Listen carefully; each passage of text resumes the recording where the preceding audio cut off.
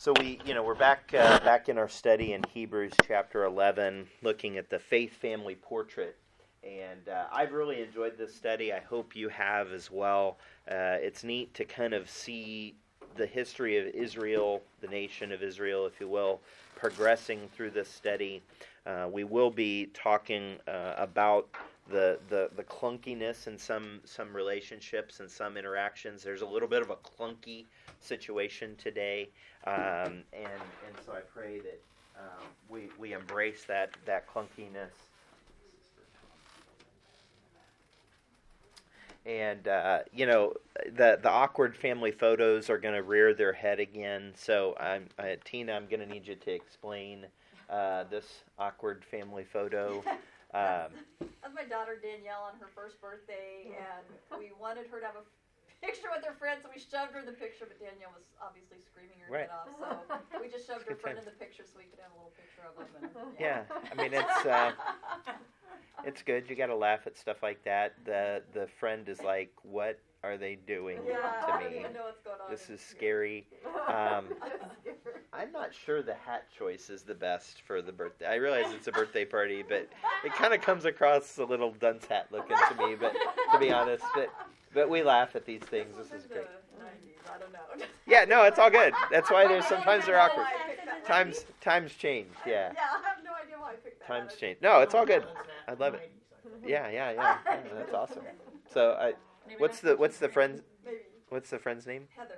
Heather is just, I love the look in her eyes, though. It's just great. It's like, okay, I think she looks a little, satisfied. She's got that, slight... Yeah, maybe. How calm I am. Yeah. All right. Well, good stuff. So again, our hypothesis laid out on your papers I've done each week is really around that ministry relies on these relationships, and therefore practical lessons are to be learned from the relationships of those. And I just realized Matt and Carla don't have handouts, so my apologies. And so, the relationships that we've seen kind of peripherally out of Hebrews chapter 11 and the related stories are, I think, really, really insightful, and how we can apply those relationships into our own lives and the relationships around us. And so no man liveth unto us, none of us liveth unto himself, and no man dieth to himself. And so today's lesson is going to be Jacob and wisdom in the blessing. So by way of story, this is Jacob and Joseph. They're in Egypt. Joseph has Ephraim and Manasseh as his kids, and we're going to look at this. But literally, Jacob, in this kind of moment of clunkiness, purposeful from his perspective, but a moment of clunkiness from Joseph's perspective, blesses the kids in an opposite direction than Joseph was expecting. And so, we're going to talk a little bit about that clunkiness. We're going to embrace that a little bit today. But, I was thinking about today's message specifically. There's some messages that are really sweet and really like dessert. And there's some messages that are more like meat and potatoes. And this, I think, is a more meat and potatoes kind of message. And so, hopefully that resonates with you all. I don't want to set up I don't want to set it up as any kind of bad message, because I think it's from the Lord. But sometimes you just have to have some meat and potatoes in the Word, and I do think that's what we're looking at. So go ahead and turn to Genesis 47. Genesis 47, and so while I do that, I'm just going to put the Hebrews 11:21 verse on the screen. By faith, Jacob, when he was a-dying, blessed both the sons of Joseph, and worship, leaning upon the top of his staff. And there's a couple of things going on here relative to the blessing. Obviously, he's on his deathbed. He's blesses his grandkids, these specific grandkids. And there's this reference about worship leaning on the top of his staff, and the fact that it's kind of left over from his struggle and his wrestling with God. But go ahead and turn again. You're there probably, Genesis 47. So we're going to do some process of the blessing, right? So there's we need to set the stage. We need to kind of bring up to this point of blessing. So we're going to have some chunks of Scripture that we're going to go through kind of quickly. And then we're going to talk about this confirmation. He wants to confirm the kids that are in front of him. There's an intimacy in the moment that we're going to look at. And then this wisdom of the father in deciding to bless the kids in the opposite concept that Joseph would think. And we'll talk about the general versus specific blessing. So this is just an overview. So setting the stage, Jacob's request to return home. So in Genesis 47, pick it up in verse 27, obviously toward the end. And Israel dwelt in the land of Egypt, in the country of Goshen, and they had possessions therein, and grew and multiplied exceedingly. And Jacob lived in the land of Egypt 17 years, toward the end of his life. So the whole age of Jacob was 147 years. So 130 years in the Promised Land was brought over, obviously, with Joseph after he reveals himself to his brethren. In verse 29, and the time drew nigh that Israel must die, and he called his son Joseph and said unto him. So it's interesting because before the blessing of the kids, he calls just Joseph. And he calls his son Joseph and said unto him, Now if I have found grace in thy sight, put, I pray thee, thy hand under my thigh, and deal kindly and truly with me. Bury me not, I pray thee, in Egypt. So obviously he's of the lineage of Abraham. He wants to be buried in Israel, or what the nation, the Promised Land, the area that would become the nation of Israel. But I will lie with my fathers, and thou shalt carry me out of Egypt and bury me in their burying place. This is a very specific desire of a man who's reaching the end of his earthly ministry and earthly body. And he said, I will do as thou hast said. And it's interesting because ultimately Joseph can't fulfill this prophecy. He can't fulfill this promise, because it's not till many years later that Israel obviously leaves when Moses is in charge, and we know the story there. And he said, Swear unto me. And he sware unto him, and Israel bowed himself upon the bed's head. So this is a very interesting time. Jacob wants to go home. He wants to be buried back in, I'll refer to it as Israel. It's not called that yet. It's the Promised Land in Canaan, technically. And notice as it continues, but we're going to skip a few verses. Notice Genesis 48 in verse 7, and this I think, gives us a little bit. He wants to be with his fathers, but also he says, As for me, when I came from Padan, Rachel died by me in the land of Canaan in the way, when yet there was but a little way to come unto Ephrath.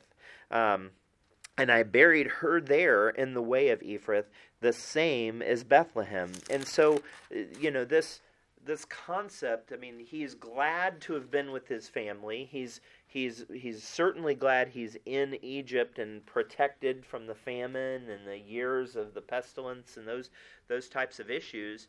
There's no doubt about that. But he clearly wants to be buried back in Canaan. He clearly wants to be with his forefathers. He wants to be in the land where his wife is buried. And this is a special time. This is a moment that they're having. And it's really important for Jacob to go home. And so again, just setting the stage. And then Jacob prioritizes his past blessings. So as we now look at the verses that I skipped, and 48 and verse 1, and it came to pass after these things that one told Joseph, probably some sort of servant, told Joseph, Behold, thy father is sick. And he took with him his two sons, Manasseh and Ephraim. And one told Jacob, and said, Behold, thy son Joseph cometh unto thee. And Israel strengthened himself and sat upon the bed. And Jacob, and Jacob said unto Joseph, God Almighty appeared unto me at Luz in the land of Canaan, and blessed me, and said unto me, Behold, I will make thee fruitful, and multiply thee, and will make thee of thee a multitude of people, and I will give this land to thy seed after thee, for an everlasting possession. So again, there's a component of wanting to be buried back with his forefathers, a component of the promise, and I guess, understanding and making good on the promise of God of being in that land of possession. But ultimately, it's really important that Jacob, in this moment of his interaction with Joseph, in his deathbed, in the moments of intimacy with with Joseph, that he references the previous blessings of God. He is literally passing that blessing, not physically on, but he's passing that story on. And I know that, when we were dealing with the loss of my mom as she was, nearing her time, ending on earth, it was important to go back through pictures and to get the stories and to understand them and talk about those things.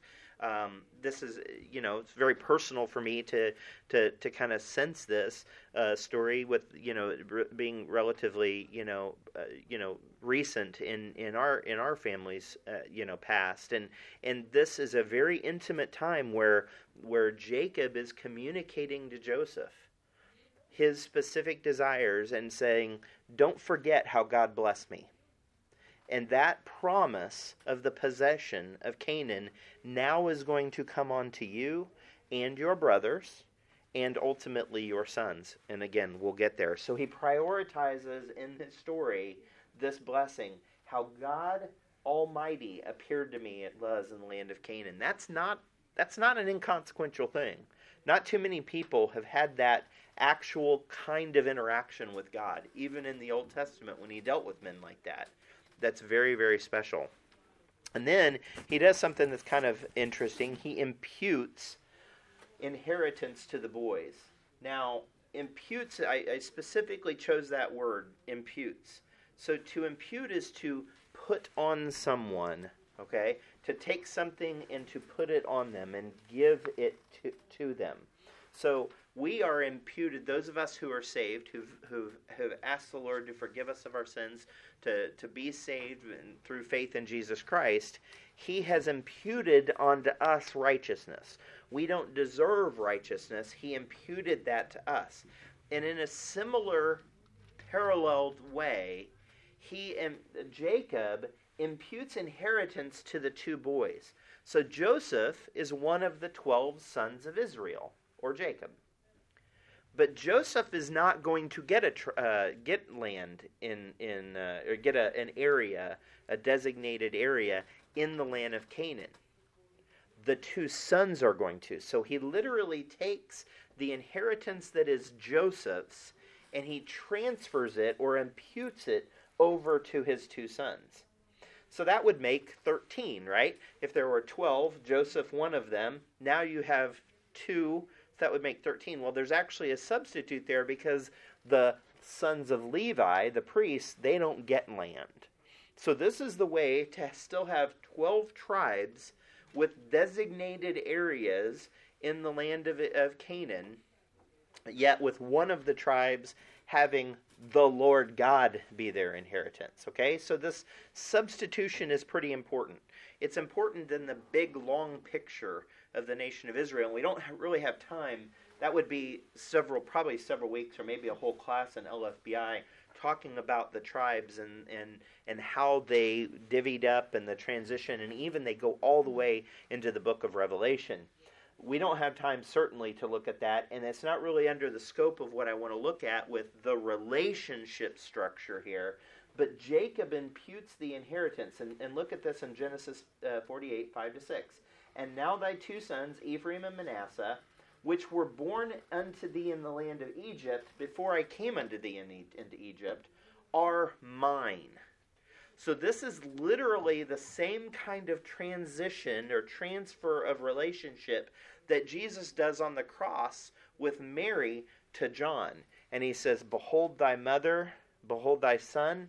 He is literally transferring the relationship.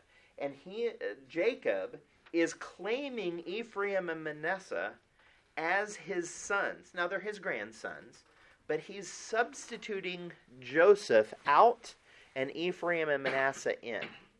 And that's really important. And it's not because Joseph did anything wrong. Some people would actually, I think, attribute something of that, his time in Egypt or the number 2 in the nation or something. I don't, I've not heard great arguments to that end. But this is a blessing of Joseph, and Jacob supersedes Joseph in transferring that inheritance, and he gives it to the 2 boys. And he says, "And thy issue, which thou begettest after them, shall be thine, and shall be called after the name of their brethren in their inheritance." So any other kids that you've got, any other offspring that you got, they're going to fall under their brethren. There's not going to be a tribe of Joseph. There's going to be a tribe of Manasseh, and there's going to be a tribe of Ephraim, and any other siblings, they're going to fall under their brethren. Okay? And again, a big deal. It's an intimate moment. That would literally be like, someone who's under hospice on their deathbed, changing their will. Literally amongst the people while they're sitting there. And of course, back then, they wouldn't have had wills and those types of things. But I can only imagine the tone that it sets in Joseph's heart and his mind relative to the fact that he now knows there will no longer be a tribe of Joseph. There will be, he's a smart man. He gets this. There will be a tribe of Manasseh and a tribe of Ephraim. So Jacob imputes this inheritance to the boys. So now we've done this. We've looked at this this process, the kind of the setting of the stage, and really want to jump into the nature and the meat of our lesson today. So the first is this confirmation. And it's this confirmation. Now, I think there's a little bit of irony here. So if you look in verse 8, and Israel beheld Joseph's sons and said, "Who are these?" And Joseph said unto his father, "They are my sons, whom God hath given me in this place." And he said, "Bring them, I pray thee, unto me, and I will bless them." Now the eyes of Israel were dim for age, so that he could not see. And Joseph brought them near unto him, Jacob, and Jacob kissed them and embraced them. Now, so he's literally sitting on his deathbed. He literally is replaying the same story that we looked at last week. He's where he was the deceiver, right? He puts the wool on, and so literally he now is in the other seat. And the irony, Genesis 27.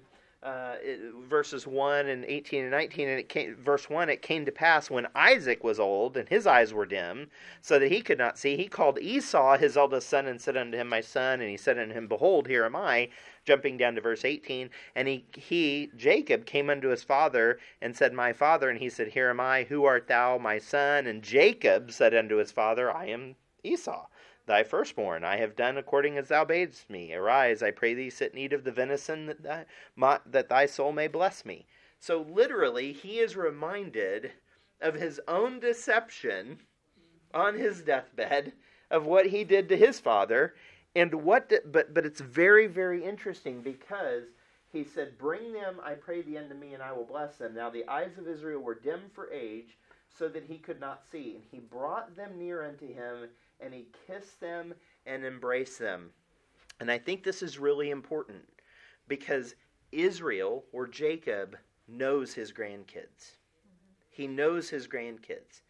And I would be willing to bet that there is an intimacy here, because he thought he lost Joseph. Right? For years he thought he lost Joseph, and now he's in Egypt for 17 years. He gets to see these kids born. He gets to be around his family is preserved through famine. His family is protected. He certainly knows them, and we'll see that his brain is not dim, but his eyes are. And it makes me wonder if he's more acute, more aware of his goings on than maybe those would attribute, right? His eyes may be dim, but his brain has not dimmed, okay? And he kisses them and embraces them. And this really reminded me of John 10:27. My sheep hear my voice, and I know them, and they follow me. And this intimate relationship that Jacob has with Joseph and Ephraim and Manasseh is by definition a different relationship than Isaac had with Jacob and Esau. It's fundamentally different. And I can't help but think, as Jacob grew, he remembered that moment. That his own dad didn't recognize his voice. That his own dad didn't recognize, and I'm going to be a little graphic, his smell. I don't know if you do this with your kids, but I can tell Michelle has a smell. And I mean that with all the love and that I can muster. When I hug her, and it's most of the time pretty good. Most of the time. But I literally can tell the difference between my kids by if I were to close my eyes and hold them, my eyes are dim by picture, and I hold them, I know them. I know them. And Jesus said that about his sheep. My sheep hear my voice, and I know them, and they follow me. I can't help but think that Jacob knows his grandkids. And probably knows them, or at least put emphasis on the relationship that he did not have with his father. I've always thought it interesting, and I intentionally didn't touch on this last week, that Isaac couldn't tell the difference between his kids, and he couldn't even tell the difference between Esau and some sheep hair. Now, maybe it was because his mind was in a different place.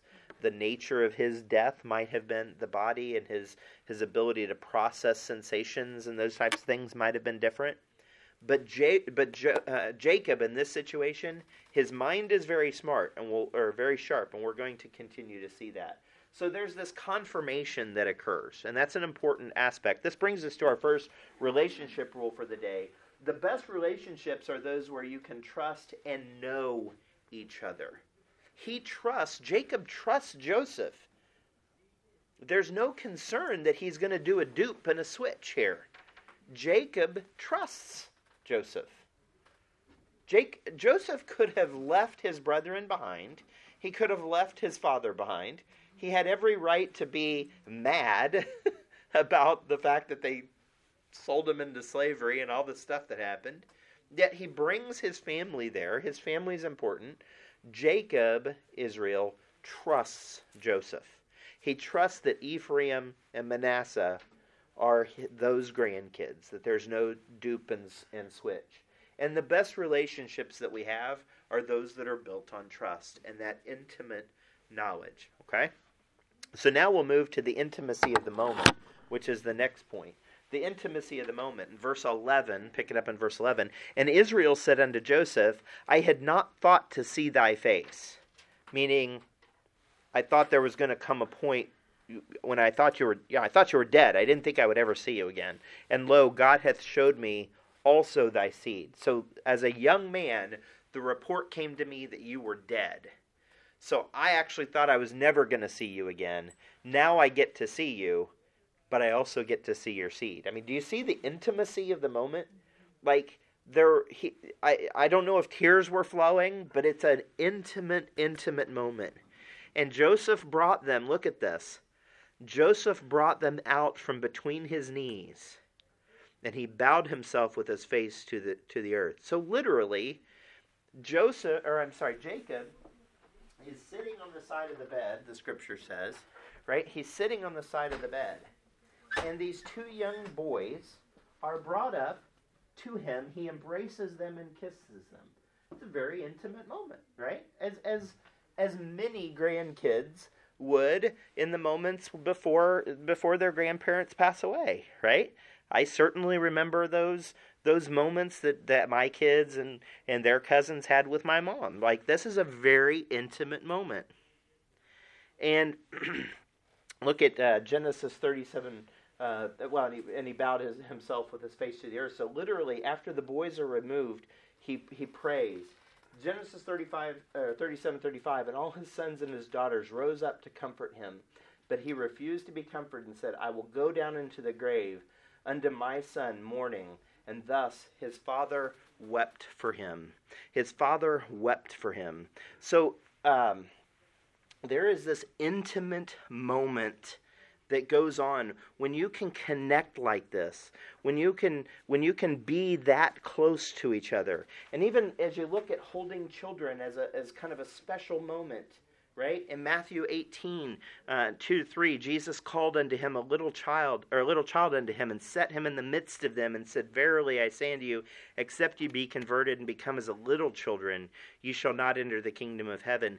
And in Genesis 50, now later in the story, 23, Joseph saw Ephraim's children of the third generation. The children also of Machir, the son of Manasseh, were brought up upon Joseph's knees. So it's like not his grandkids, but his great-grandkids are brought. I mean, those are special moments. Those are very, very intimate moments. And for Joseph to take them out from between his knees, that's not any kind of act of pulling them away. It's to allow a moment of worship.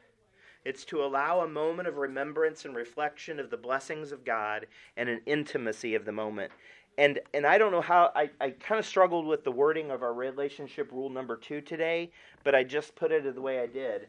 Intimate moments flow from intimate relationships. Do not be afraid to embrace these moments. Do not be afraid to embrace them. A few weeks ago, one of my brothers and I are cleaning down in my parents' basement, and oh my gosh, it was just, right? The amount of work that we had in front of us was crazy. And my brother was clearly feeling the emotion. And I say I'm emotional, but I probably handle my emotions a little better than he does. His tend to flow out. And I just stopped and I gave him a hug and I told him I loved him. And it was a little bit clunky. I'm not going to lie. We were both filthy and probably could have stand not to rub dirt and dust and stuff all over each other. And you know, I'm not sure it was exactly what he needed, but I needed it. Like, I needed that moment. And I'm really glad we did it. Like, I'm really glad we just embraced for that moment and connected because it needed to happen. And I think especially Bible-believing kind of fundamentalists, and those that are, you know, a little less in tune with our emotions. We tend to be stoic. We tend to be, you know, Bible thumper kind of folks. We tend to shy away from emotion. I think we do ourselves a disservice. God certainly gave us emotions for a reason, and I think we need to embrace those moments. And I'm trying to do that more with people, just to look them in the eye and say, I really appreciate you for being you. I really appreciate our relationship. You matter to me. I'm concerned about you. I love you. I hug you, or whatever it is, to communicate that. Because, and in part, these not being afraid to embrace these moments allow the communication to flow, right? And instead of leaving a vacuum of communication and people wondering where the relationship stands, I'm trying to just straight up own it.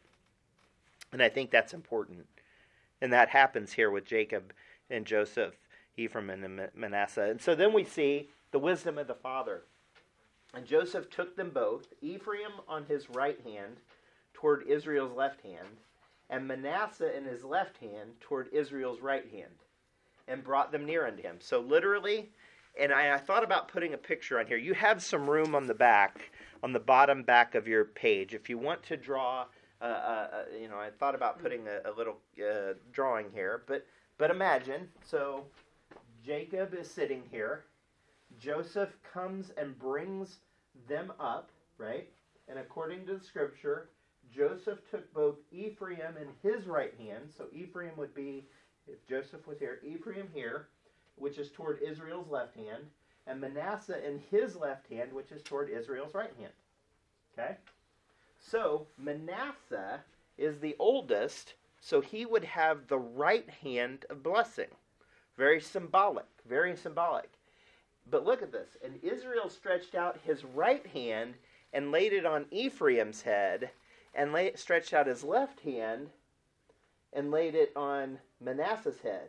Look at this, guiding his hands wittingly. And that's why I still think his brain was with it. Wittingly. This is not, the word would be different. It would be by chance, or as it were, as it came to pass. Like, this is very specific scriptural words that he did this on purpose. So, I'm going to propose a question to you.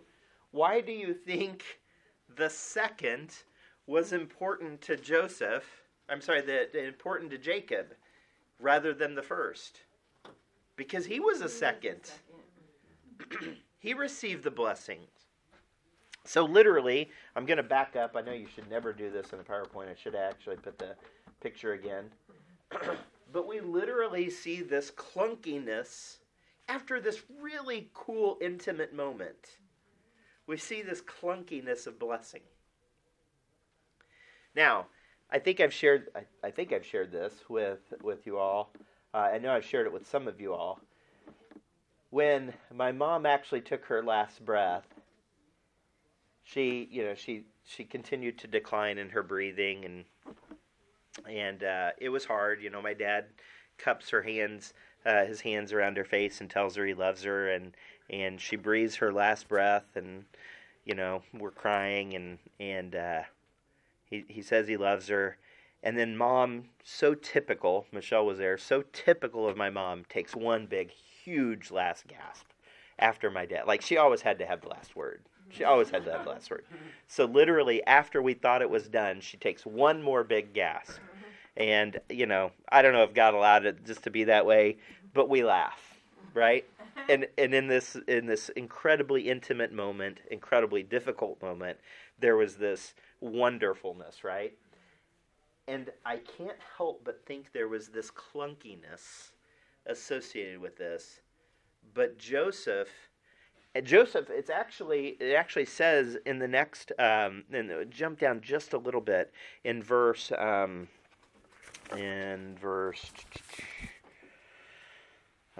17, and when Joseph saw his father had laid his right hand on the head of Ephraim, it displeased him, and he held up his father's hand to remove it from Ephraim's head unto Manasseh's head.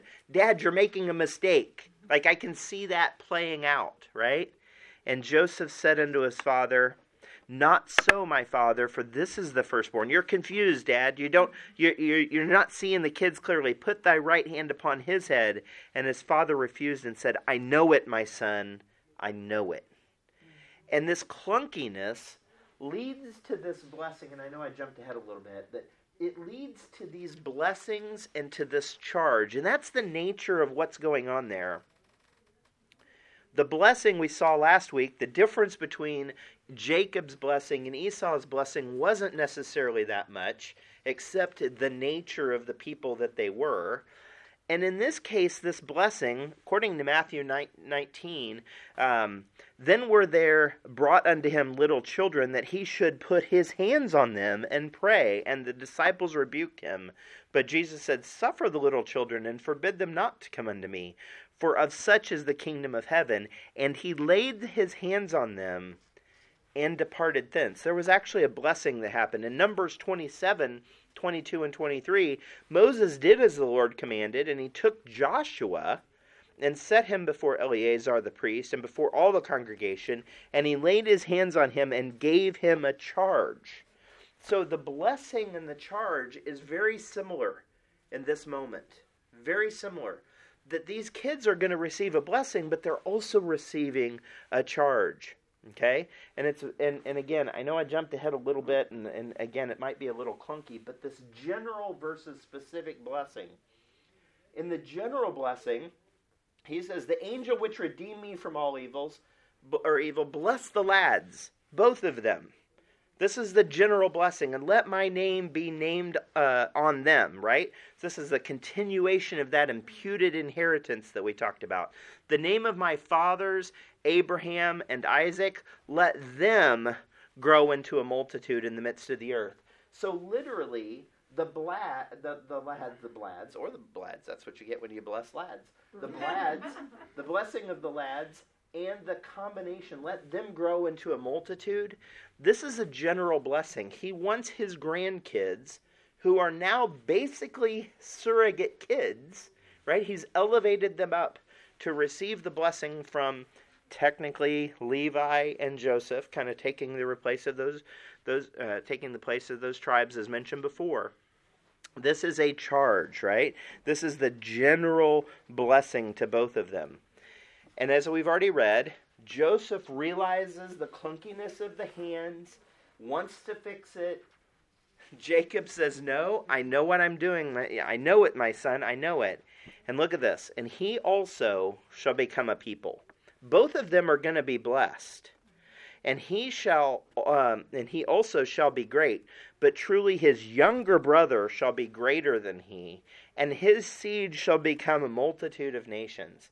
So it's interesting, because Ephraim and Manasseh, I mean, they're not lineage of Jesus, right? I mean, their up lineage is of Jesus, but Jesus didn't come from either of those tribes. So this is not a kind of prophetical spiritual blessing. This is a very physical blessing. And so the second, the younger is greater. And I put deja vu, right? I mean, the second is the one receiving the blessing. But go ahead and turn to Deuteronomy 33.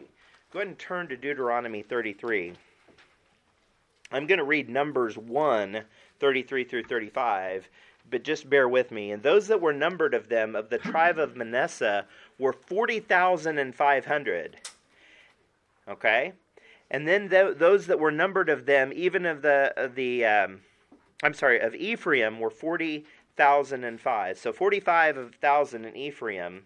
And of the tribe of Manasseh were 30 and 2,200. We see in the future numbering of the tribes that Ephraim is a bigger, just has more people in it than Manasseh's tribe. And then in Deuteronomy 33, his glory is like the firstling of his bullock. His horns are like the horns of unicorns. With them he shall push the people together to the ends of the earth. And they are the 10,000s of Ephraim, and they are the thousands of Manasseh. So literally, Ephraim ends up being a bigger tribe based on this swapped, clunky blessing. And you say, well, what does that really matter? I mean, does it really matter that there's more kids and more people in one tribe than the other? I would actually argue not necessarily, right? I mean, there's clearly a spiritual blessing in play there. There's clearly, back then, volume mattered, right? You didn't want to travel alone. You traveled with a group. People had, in some cases, lots of wives. In some cases, the more kids, they felt like they were blessed of God more, all the different things. I actually would argue that in and of itself is not the intrinsic blessing. The intrinsic blessing was the general blessing. But notice our relationship rule number 3. Trust the perspective of the wise. In this case, Jacob, even when your expectations are different. So as Joseph brings these kids, he wants to fix his dad's blessing. He wants to correct his dad's blessing. And his dad is like, no, I know what I'm doing. So trust the perspective of the wise, even when your expectations are different. And sometimes wise are counselors like pastors or actual counselors that give you. Sometimes they're elders. Sometimes there's people that have just had that experience and lived through it, maybe, or see it from the outside. Sometimes we're in the midst of a situation and we kind of can't see past the situation. We're kind of in the fog of a situation. But just having somebody give some counsel from the outside is wise. Trust the perspective of the wise, even when you're, doesn't mean you have to wholeheartedly buy in, but just trust it, right? And so we'll close with this verse out of Joshua 16:4. Now notice Joshua conquering the land. Joshua 16:4. So the children of Joseph, Manasseh and Ephraim, took their inheritance. There is actual land designated in the nation of Israel for Manasseh, for Ephraim, that are surrogate. They've had that imputed inheritance. They take possession of the land. Don't hesitate. I mean, I can't even imagine what was going through Joseph's mind when he felt like the dad was getting the blessing backward. Like, I'm sure he just, like, the only thing I guess, I can't even imagine, the only thing I can imagine, probably is a better way of saying it, is this guy's losing it. He's on his deathbed. He's just not in his right mind. But I can't, that I know the feeling I get when somebody corrects me in that moment where you're drops into your gut, your emotions fall hard into your stomach. This blessing was very specific. And this blessing we see actually played again, not in Hebrews 11, but we see this blessing play out again at the end of Joseph's life when he's going and he's blessing different people and his kids and things like that. And it is amazing. It is the end of life situations are very, very special. And don't run from them. Embrace them. The Lord allows those situations in our life. They're hard, they're not easy, but when you embrace them, when you and I can't think of another word other than just grab them in your hand and hold on to them dearly, they will be a blessing. And in this case, they ended up being blessing for generations. So let's pray. Lord, we thank you for the fact that we saw in the man of Jacob really the clunky blessing from his father and the deceit, and yet the very purpose blessing that he wanted to pass on, and the surrogate nature of Ephraim and Manasseh, and how Joseph doesn't get a tribe, and that's okay because his kids do. And so, Lord, I trust that as you work those things out, that you've taught each and every one of us something about relationships today, something about the intimacy of those relationships, whether it's the end of life situations or whether it's the nature of how we can come to you as our Father and work in us, and how we need to trust in you, and as you even as I have two boys, as you work in their lives, I need to trust that you have the perspective that I can't, that I can never have. And I need to trust you for that. And Lord, I just thank you for each and every person that hears this message, that you're at work helping them build the relationships in their life, helping us understand how you are at work for the long game, the eternal game. And we'll be careful to give you the honor and glory in Jesus' holy and precious name. Amen.